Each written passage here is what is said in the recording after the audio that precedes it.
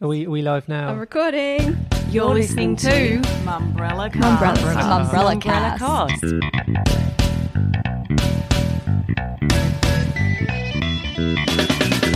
Welcome to Mumbrella Cast. I'm Vivian Kelly. Joining me to break down the week in media and marketing is our news editor, Paul Wallbank. Hello. Senior agencies reporter, Abigail Dawson. Hi. And our senior media reporter, Zoe Samios. Hello.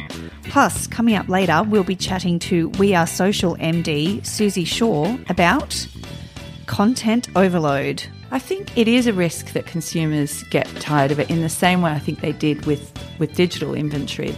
Pushing paid. I think brands definitely need to accept that there is a need to support content with paid. And publishers versus social agencies. Publishers are really good at understanding audiences and how to create content that people want to consume. But first, the week's topics. The penultimate radio ratings of the year are in. Ultratune selects Charlie Sheen to front its latest campaign. Oath officially launches in Australia. And the Christmas ads are in. So this week saw the release of the penultimate, a word I really struggle with, so the second last radio ratings survey of the year. Zoe, it's always hard for everyone to get their heads around everything that's happening in every city, on every station, with every program, with every piece of talent. But let's start somewhere different this time. Let's go to Brisbane. I think there seems to be something happening in the breakfast market in Brisbane. There was something that happened in the breakfast market in Brisbane, and for the record, everything is hard for me to remember as well as the whole audience. So up in Brisbane, Triple M's breakfast show with Greg Marto is his nickname, Robin Bailey and Lawrence Mooney, otherwise known as Moon Man, actually took the lead in breakfast with a 12.3% share of audience. That was ahead of Hit Network's Abby Coleman, Stav Davidson and Maddie Acton, who had an 11.2% share and who have actually been leading in that market for a while on and off this year, as well as Nova's Ash Bradnam, Kip Whiteman and Dave Lutterell, which had a 10.1% share. So all massive shares of audience, much bigger than you'd probably hear us talk about in Sydney and Melbourne. But for Triple M Brisbane, it was a long time coming. They brought Robin Bailey on board from 97.3 FM, I think almost 2 years ago now, and they've been gaining momentum for some time. So it was a massive achievement for them, and it actually helped Triple M Brisbane win the radio rating survey, the penultimate, as you said, with an 11.6% share of total people, and that was just ahead of Nova's 11.5, which is quite unusual in that market given Nova is a heritage brand, and particularly in Drive with Kate Ritchie, Tim Blackwell, Marty Sheargold. That's an incredibly popular show. So to see Nova, and it's only 0.1 difference, so it probably will recover, but to see them come off and see Triple M win was a surprise. Look, we will come back to the dynamics of the Drive market shortly, but sticking with Triple M for now, the grill team, Matty Johns is leaving. Talk me through why that's significant as someone who is not a Matty Johns fan, not really a Triple M fan, not even really a fan of, that show in general. So why is it significant? I think when any show changes, and we've seen it a lot with Today FM in Sydney as well, when you lose a major star in a breakfast slot, that can have a huge impact on the audience, be it cumulative audience or the audience share. So Matty Johns, for those of you that aren't based in Sydney, you call him something like the anchor of that show. He does a show with Emma Friedman, Chris Page and Gus Warland, and he's been doing the show, I think he's been around for 7 years, if my memory serves me correctly. So when you've got someone that's been embedded in a show for that long and then all of a sudden they're going to go, that can really, depending on who they put in, it can really, really change things for better or for worse. And we've seen some bad choices or selections over the years with Today FM we've talked a lot about, where putting in someone when a major person goes has been detrimental to the show. Now, when I spoke to Triple M's head of content, Mike Fitzpatrick, this week, he actually said to me something which I probably hadn't thought it made sense, but he just said everything's up for negotiation. Everyone on that show is up for negotiation. The name, the grill team is up for negotiation. For all I know, that whole show could be wiped now. He's really looking to reinvent it, and he doesn't want to focus on rugby league. For those of you who don't know Matty Johns, he's a huge rugby league star or former star. But had Fitzy, and in this case, Fitzy being Mike Fitzpatrick from Triple M, not Fitzy, the talent from the Nova Network, had he or someone else not said to you that it would be a disaster should Matty Johns depart? Yeah, it was an interesting conversation we had earlier this year, or it might have been even late last year. Fitzy and I were talking about Mark Geyer, who was also on that show, MG, as he was called, and his departure. And I said, do you think MG leaving will impact on your audience? And he goes, oh, look, it might, but probably not, because he wasn't so big and as prominent in the show. The show would be really effective if someone, say, like Matty Johns had exited, which he probably ate his own words a year on. But he said to me, I don't think he said the words worried. He said that Matty Johns was a big talent and it would be really hard to replace him, but he's thinking of it as an opportunity to actually change what that station in Sydney is about, to move away from the sports focus and more into comedy. He doesn't believe that there's enough comedy in the breakfast slot, and he wants to really push into that space. So you could see it as a complete worry for that network, and he could see it that way, but he's seeing it as a way to change things up a little bit, which I think is good. And just finally as well, the Hit Network, which is part of Southern Cross Oz Stereo, they were some time back staring down the barrel of Hamish and Andy leaving their drive time slot after a decade. And there was so much speculation about when, if ever, they would recover. And they took quite a different approach in having Carrie Bickmore and Tommy Little from 3 p.m. until 4:30, and then Kate Langbrook and Dave Hughesy Hughes, who were former ARN talent, come across to do the later time slot and split that drive. They're now leading in Melbourne with 11%, and that's leading, for those of you who like to play this game, across AM and FM. They are beating 3AW. They're struggling a bit in Sydney with only 6%, which is well behind Nova 96.9's Kate, Tim and Marty's 11.8%, but they are making headway and they are ahead of SCA's stablemate Triple M's 5.7% in drive in Sydney. Interestingly, they've also won in Brisbane with a 14.2% audience share, and that was a market that Kate, Tim and Marty had really dominated with some of the biggest audience shares in the country.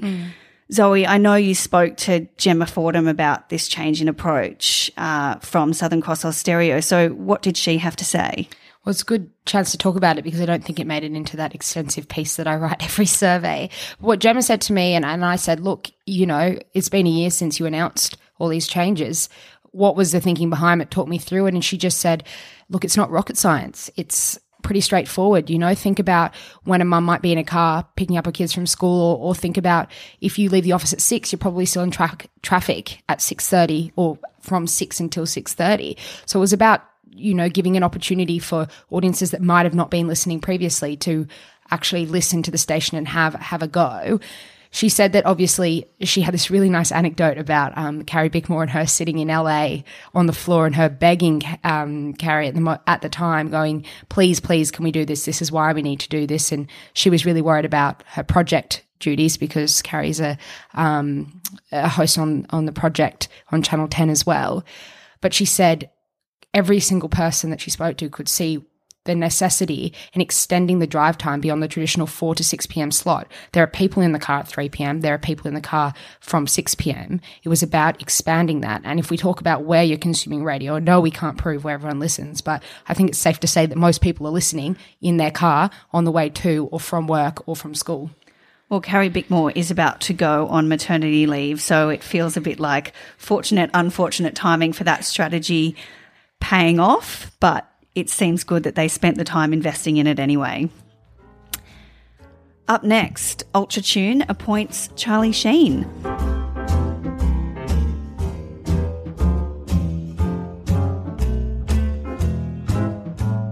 So Ultratune, which for those of you who don't know is a sort of franchised mechanic retailer where you can take your car to get serviced, have for quite some time now been, let's say, steering clear of traditional advertising in that sector.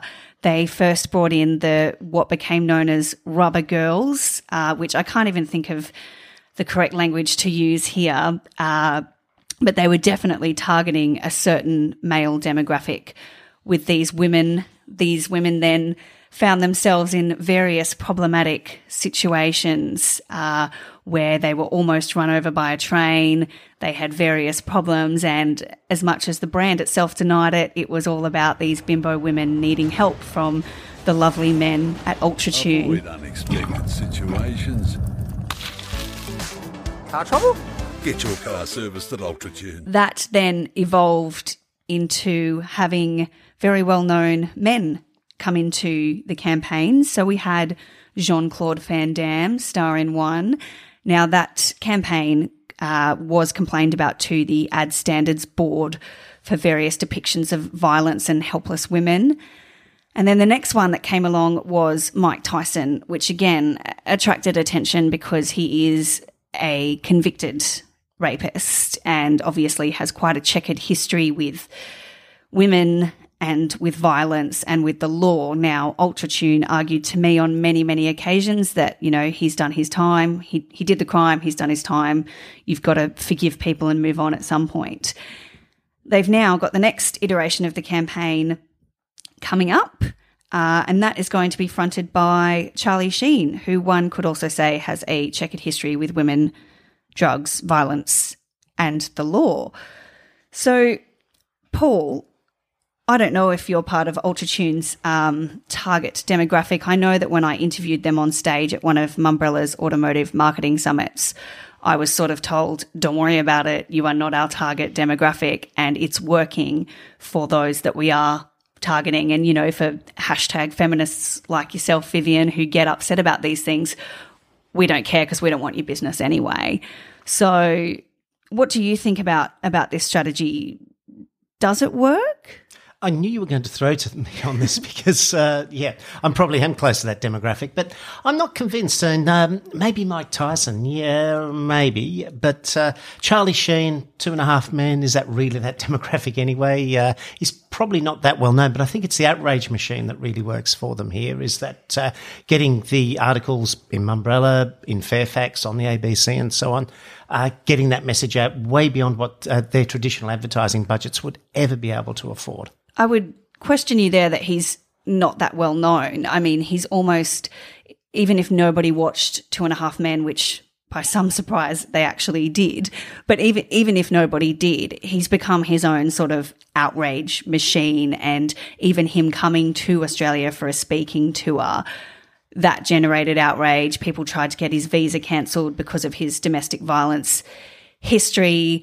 Even the husband, the widowed husband of Jill Meagher, who was murdered in Melbourne, got involved and tried to say he shouldn't come here because it's projecting that if you're rich enough and powerful enough, it's okay to abuse women, and it's feeding into that really problematic culture. So he's a headline generator, but it's more about whether the headlines are even worth it. Like, you're right, they take up my column inches, which I resent. They take up airtime, which I resent. But is it going to make anyone go, yeah, Charlie Sheen, yes, I'm going to go and get my pink slip from Ultratune? I agree with you. I really see how this, on top of that, the outrage machine gearing up into action. It's gearing up on sites like ours and in the ABC and Fairfax, where I'd argue you've not really got the audience, that Ultratune core audience. Probably the people tuning into, and I'm probably stereotyping here too, the V8 supercars and that, which they're probably not paying attention to that outrage as much either. Abby, you write about all sorts of campaigns, the good, the bad, the badly good. What do you think of this one? I think, sort of to Paul's point there about a strategy of being controversial, it is a strategy that a lot of advertisers do take, but it is interesting from, if I think about how we write about it, we write a story about who's going to star in the ad before the ad has actually even come out. So there's 2 stories already when, you know, normally it's sort of here's the campaign and X is a strategy, et cetera, et cetera. Whereas for Ultratune, it's here's the person starring in it, then another story, here's the campaign, then another story, here's the ad standards ruling, then another story, following on from that. So I do think it's definitely a strategy and a tactic, as we've spoken about, to take up column inches.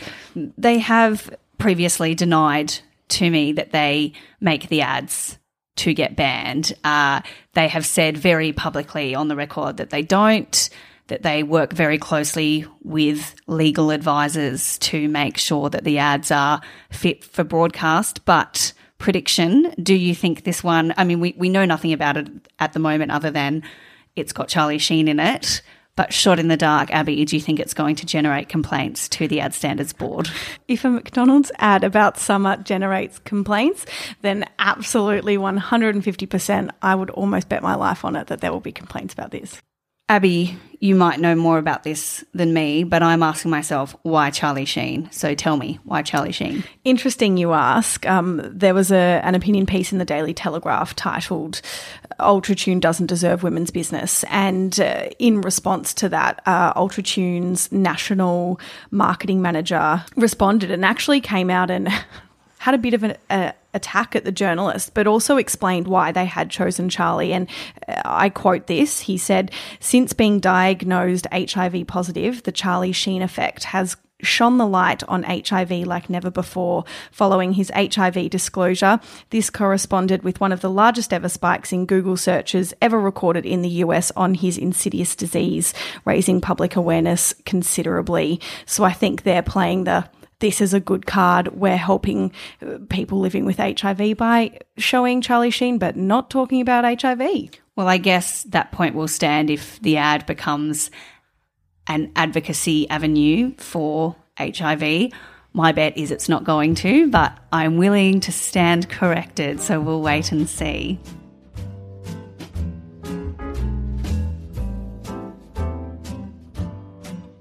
So Oath has officially launched in Australia after a turbulent time for the company. So, Zoe, this comes off the back of the Yahoo 7 joint venture unravelling, 7 taking its digital properties back. But I'm sure there are some people out there who know Oath as a huge international giant but don't really understand what it means for that company to actually launch here when it already had a presence here via Yahoo 7. So what's it actually going to look like? A lot of LinkedIn changes. I'm joking, but one of our commenters actually wrote that, saying a lot of people who worked at Yahoo 7 all of a sudden changed their names to Oath. So there's obviously a lot of people who have been working in this market behind the scenes to have this official launch come out this week. Basically, what Oath, there's 2 parts of Oath that we have to look at. So there's the Oath that people would know that's involved in advertising as a corporate brand, and the Oath that owns a lot of consumer-facing brands. Think HuffPost, TechCrunch, and Yahoo. Take out the 7, just Yahoo, so Yahoo Finance and all of that. What Oath's done in officially launching into this market is a couple of things. So Paul Siegaloff is now the managing director of Oath Australia. He was previously at Yahoo 7, but in a commercial role. I think he was head of sales or head of commercial, something like that was his official title. So what he's done is he's basically, and it's very lengthy, so I'll spare you all the details of his job for the last, well, since March, however many months, that's 9 months, I think. He's been working in the back end to basically bring this proposition to market for everyone from an advertiser to a consumer. So what he's planning on doing is investing in more local content, so reinvigorating brands like HuffPost, which last year we got completely scaled back in the local market and we thought it was effectively dead in this market. So he's claiming that that's going to come back.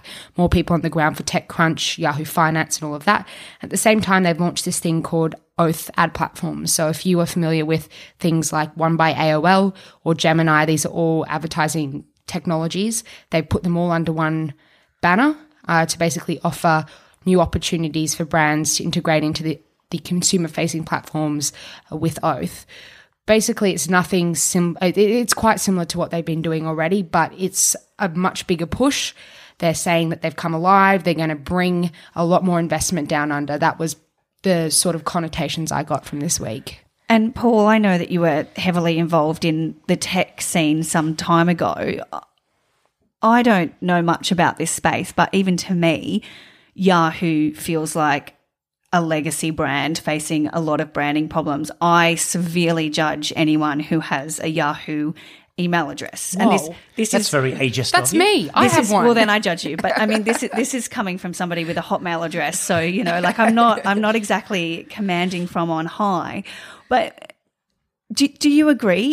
Is Yahoo sort of one of the old tech boom companies that was reigning supreme, and can it work in 2018? That is a really good question, Viv, and you've got to say probably not. I mean, there's all these wonderful brands from the early 2000s that got pulled into the Yahoo umbrella, whether it was, say, Tumblr or whether it was Flickr. All of these were really good brands in the day, and Yahoo took them on and pretty well killed them, let them die of neglect. So it's hard to see how they're going to do it. They definitely were recruiting for a while. They had recruiters out there pitching journos for jobs, so they are looking for more original content. But I think the problem for them here, as Zoe's been describing, is that unwinding the Yahoo 7 agreements, where basically they were getting all their content from 7, and we go back to that era of the early 2000s where 9 and 7 and PacMags and so on felt they didn't have the digital smarts,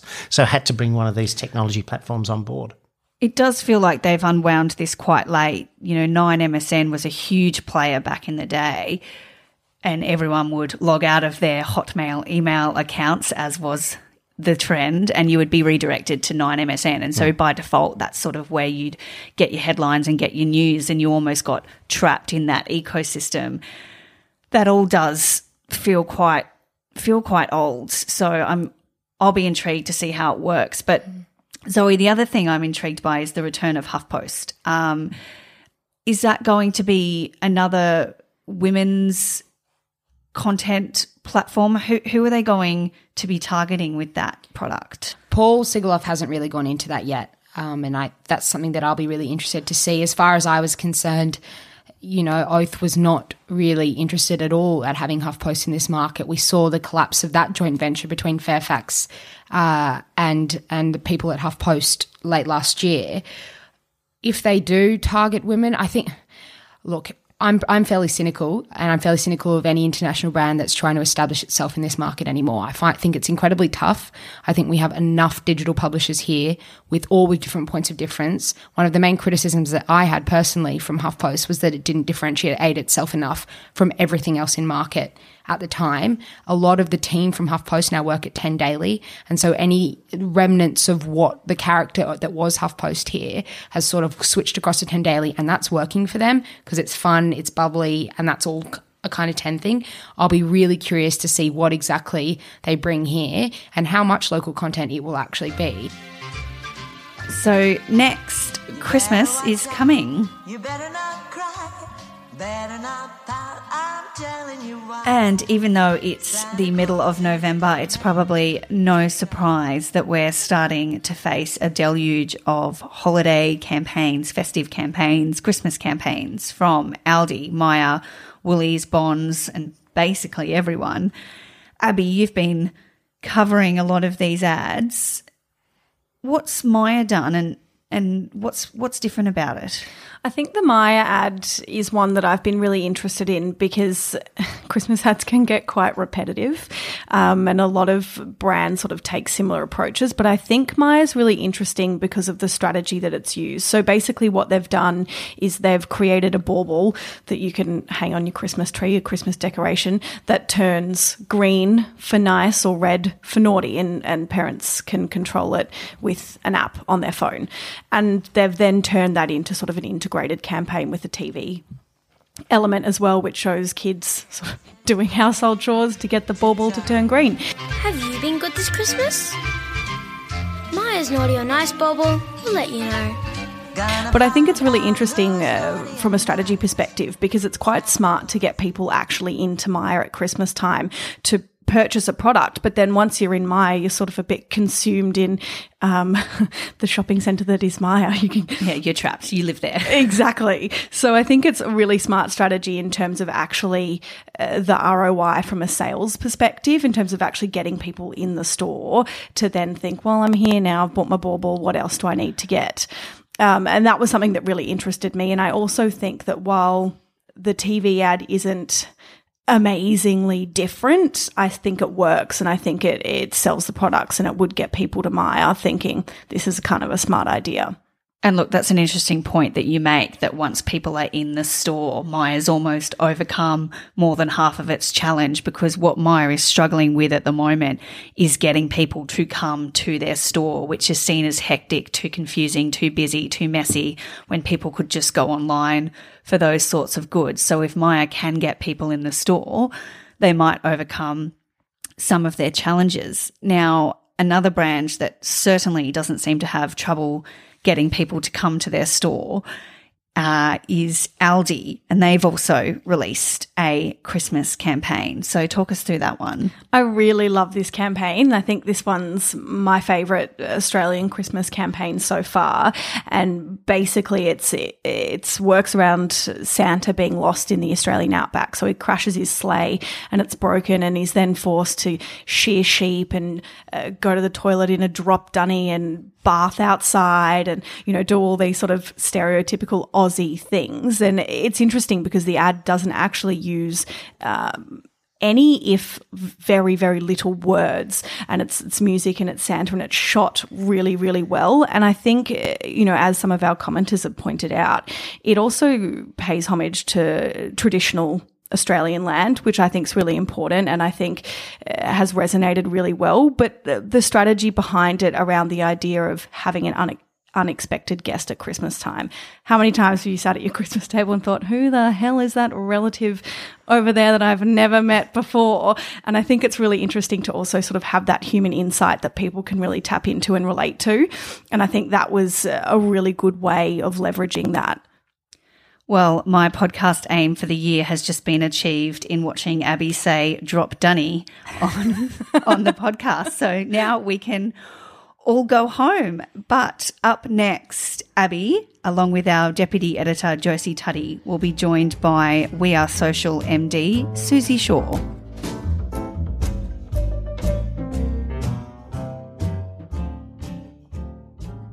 And joining us now on the Mumbrella cast is Susie Shaw, Managing Director at We Are Social Australia. And also in the studio with me is Abigail Dawson, Mumbrella's Senior Agencies Reporter. Welcome, Susie. Thank you.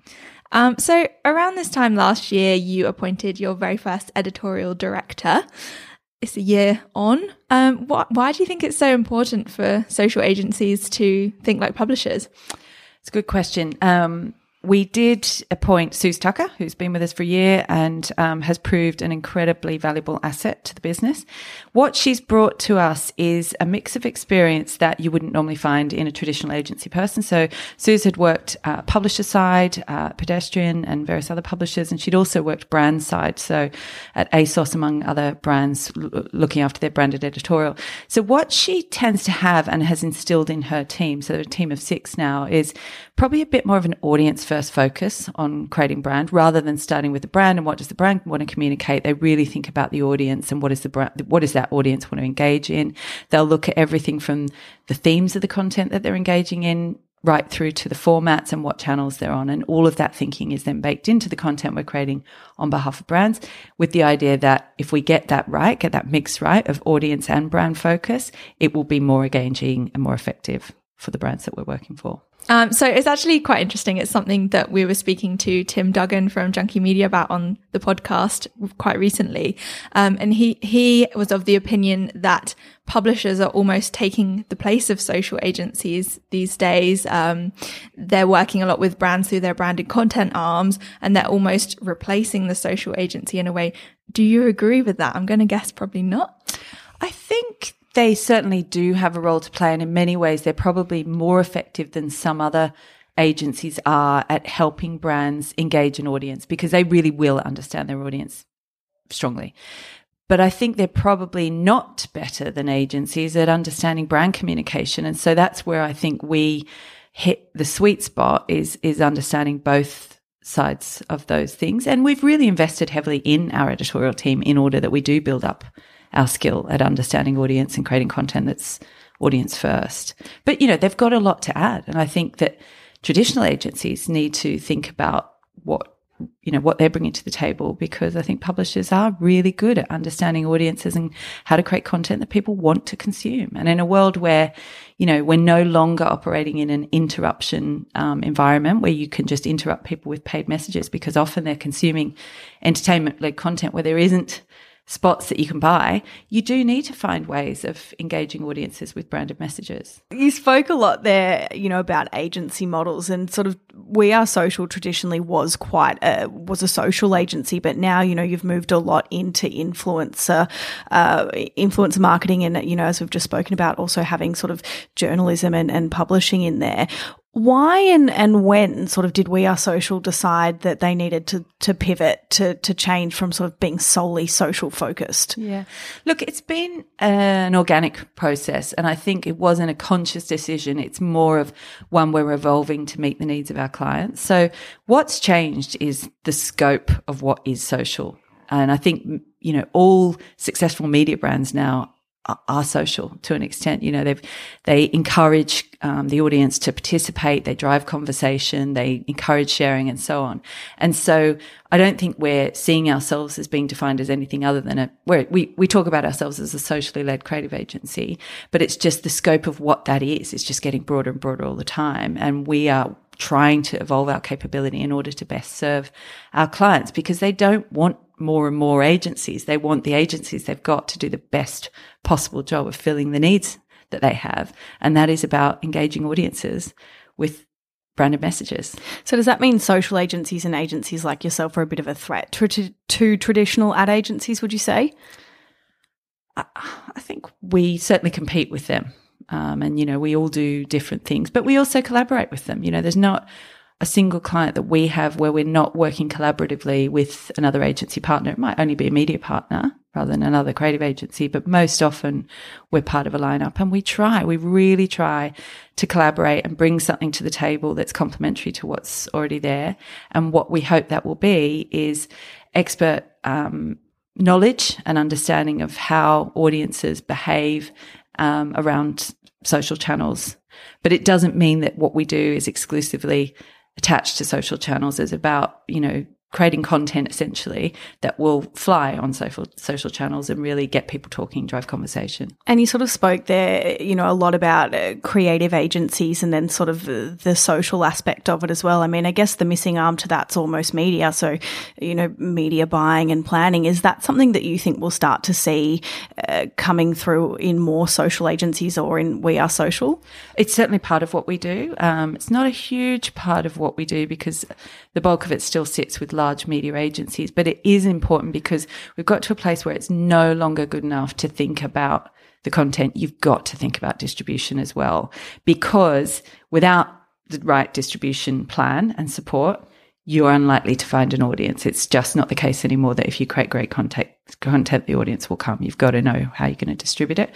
And also understanding how you're going to distribute it will often inform the format or the placement. And so you can't really wait until you've created the content to figure that bit out. So it's an important part of what we do already.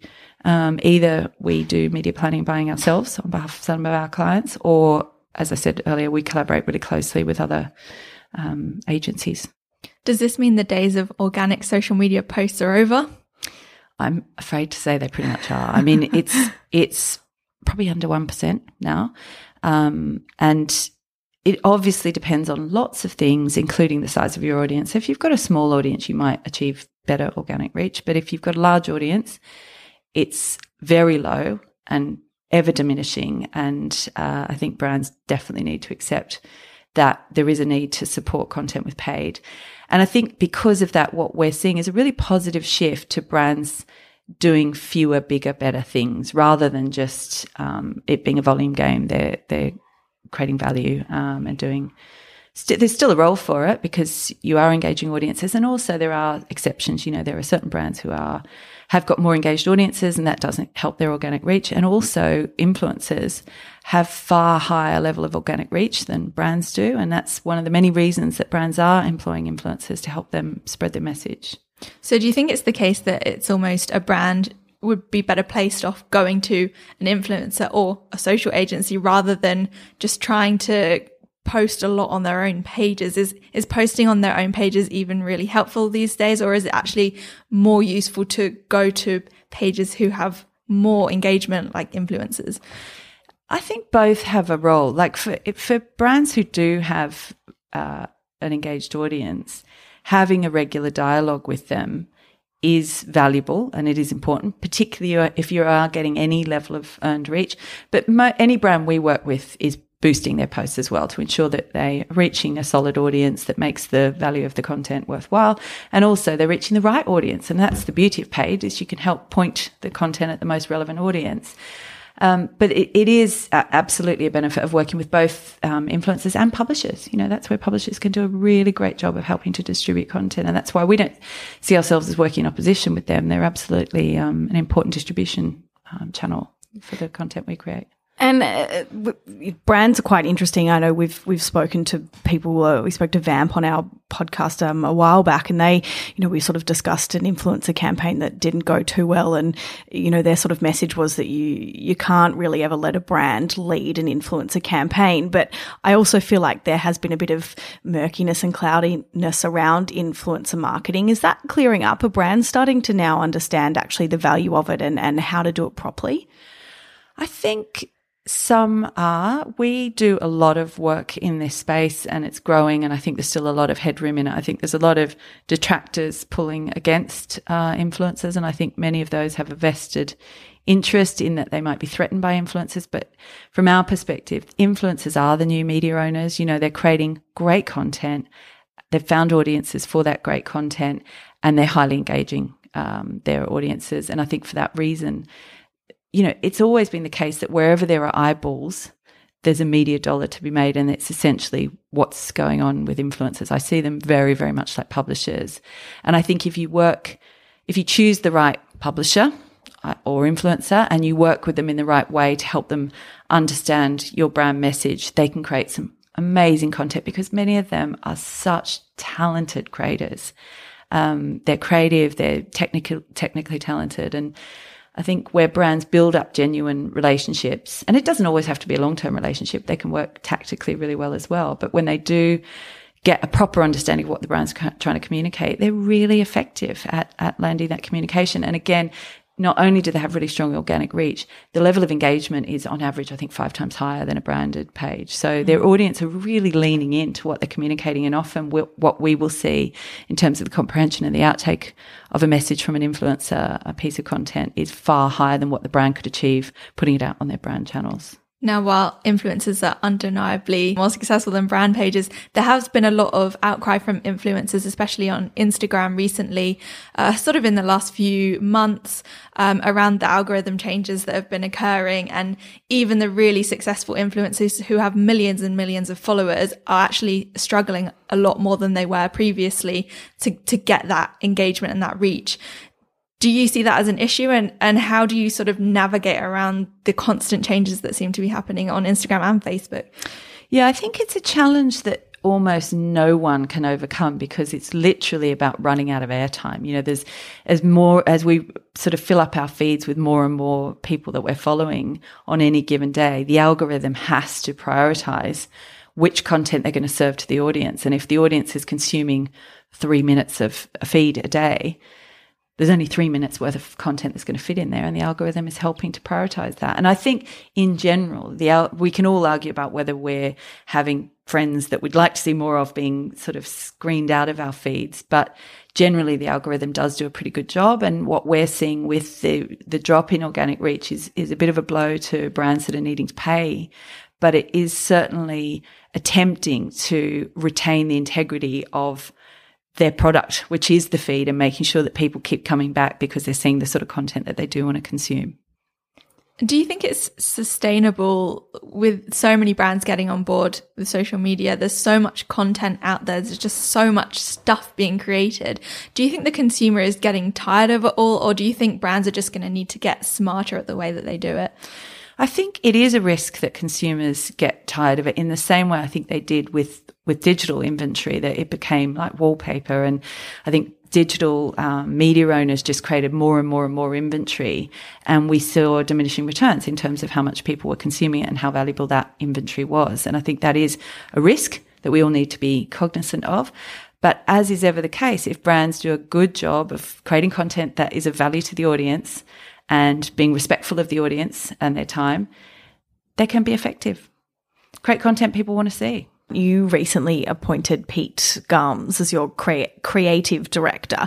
What does the role of a creative director do at We Are Social, and how does that differ from a traditional ad agency? Yeah, so Pete works in our creative team that's headed up by an ECD, which is Phil Shearer.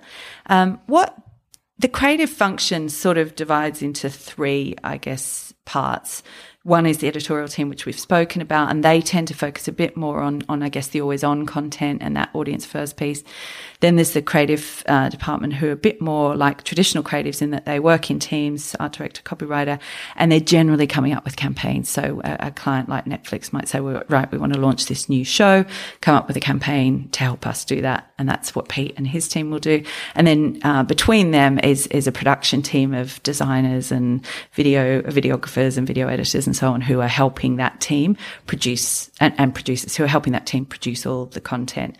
So they're doing much like what creatives in any agency would do. It's just the type of content is probably a bit more socially oriented.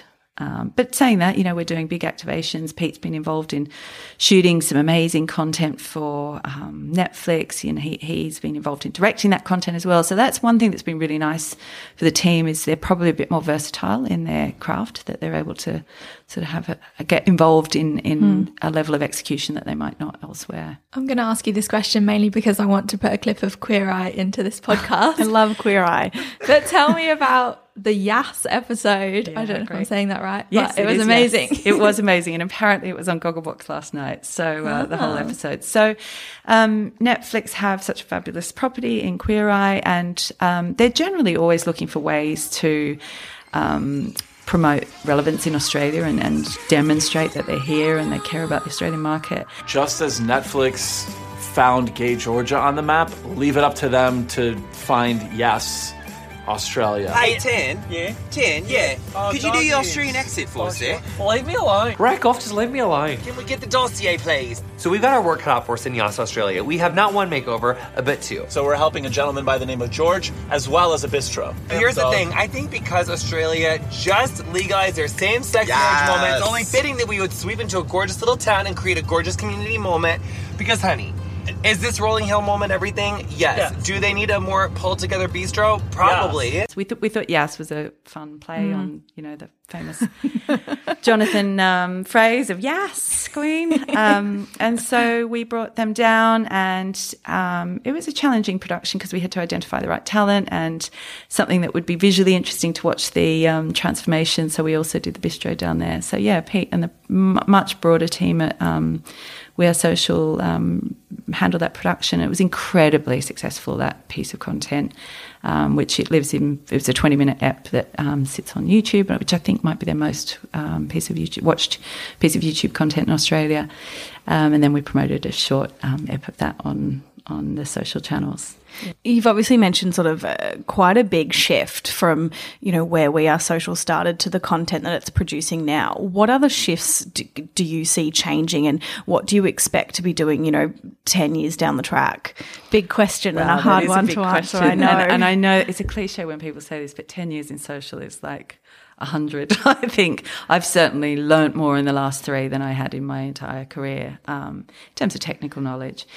I think it's the platforms as a market is maturing. So I don't think we're going to see the entrance of as many new players into the platform space as we have seen in the last 10 years. I think that we might see the diminishment of some, but I think we'll see the consolidation of others and that continued acquisition of platforms by Facebook.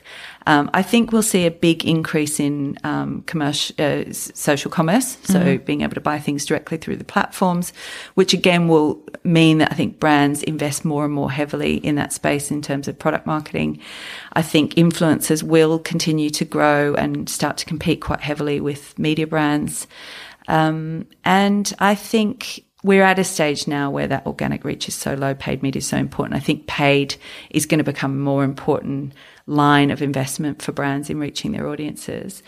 One thing I think we might see grow more is kind of a return to community building. So I think brands originally built communities, then it became a bit more like broadcast. And I think we're going to see a bit of a return to brands seeing the benefit of building a community either around their brand or a topic, so specialist areas, because there is a great opportunity for a brand. The analogy I sometimes use is becoming the campfire around which people gather to talk about whatever their interest area is. And if you can, as a brand, can be relevant to that topic that people want to discuss, there's some amazing functionality within social platforms to drive genuine community and conversation that your brand can benefit from.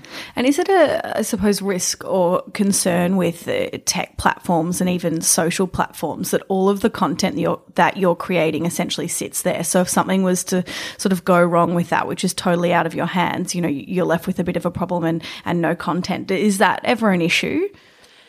Well, if something goes wrong, you can pull the content down. But I think that is a challenge that I think things move the life cycle of content. The good thing is the life cycle of content in social is short, and the bad thing is that it's short. It means that you've got to create it faster and more efficiently, because the relevance of it is probably going to be hours, days. It's no longer the case that you can create a piece of copy and that's going to be relevant for 6 or 12 months. It's just not how consumers think anymore. And it is a very responsive medium, and I think brands often don't know how an audience is going to respond. And sometimes the first response from an audience will determine how everyone else responds. You could often track, I've never scientifically looked at it, but you could probably track what sentiment is going to come from the first comment, because that's what will often inform the way people think. And I've seen many brands with the best intentions do things that then prompt a negative response, and I feel sorry for them, because that's the risk, some of the risks when the audience can talk back. But, that's the world we live in, and brands need to adapt. I think that's probably all we've got time for, sadly. But thank you very much for joining us, Susie. It's my pleasure. Thanks for having me.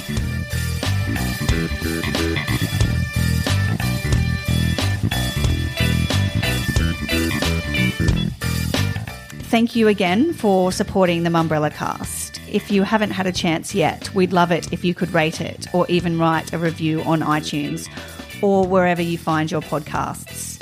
Also, a reminder that we have released the shortlist for the Mumbrella Next Awards, which will recognise and celebrate those who have joined the media marketing and advertising industry within the last 10 years. The awards, along with Mumbrella's 10th birthday celebrations, will be held in Sydney on the 6th of December and will also be attended by the 100-strong jury of CMOs, CEOs, agency bigwigs and industry game changers. So if you're a finalist, a friend of a finalist, want to wish us a happy 10th birthday, or you just want to come along and network and celebrate with the best of the best, then head to mumbrella.com.au/Next Awards to secure your ticket. That's all for now. Thanks, everyone. Thanks, Viv. Thanks, Viv.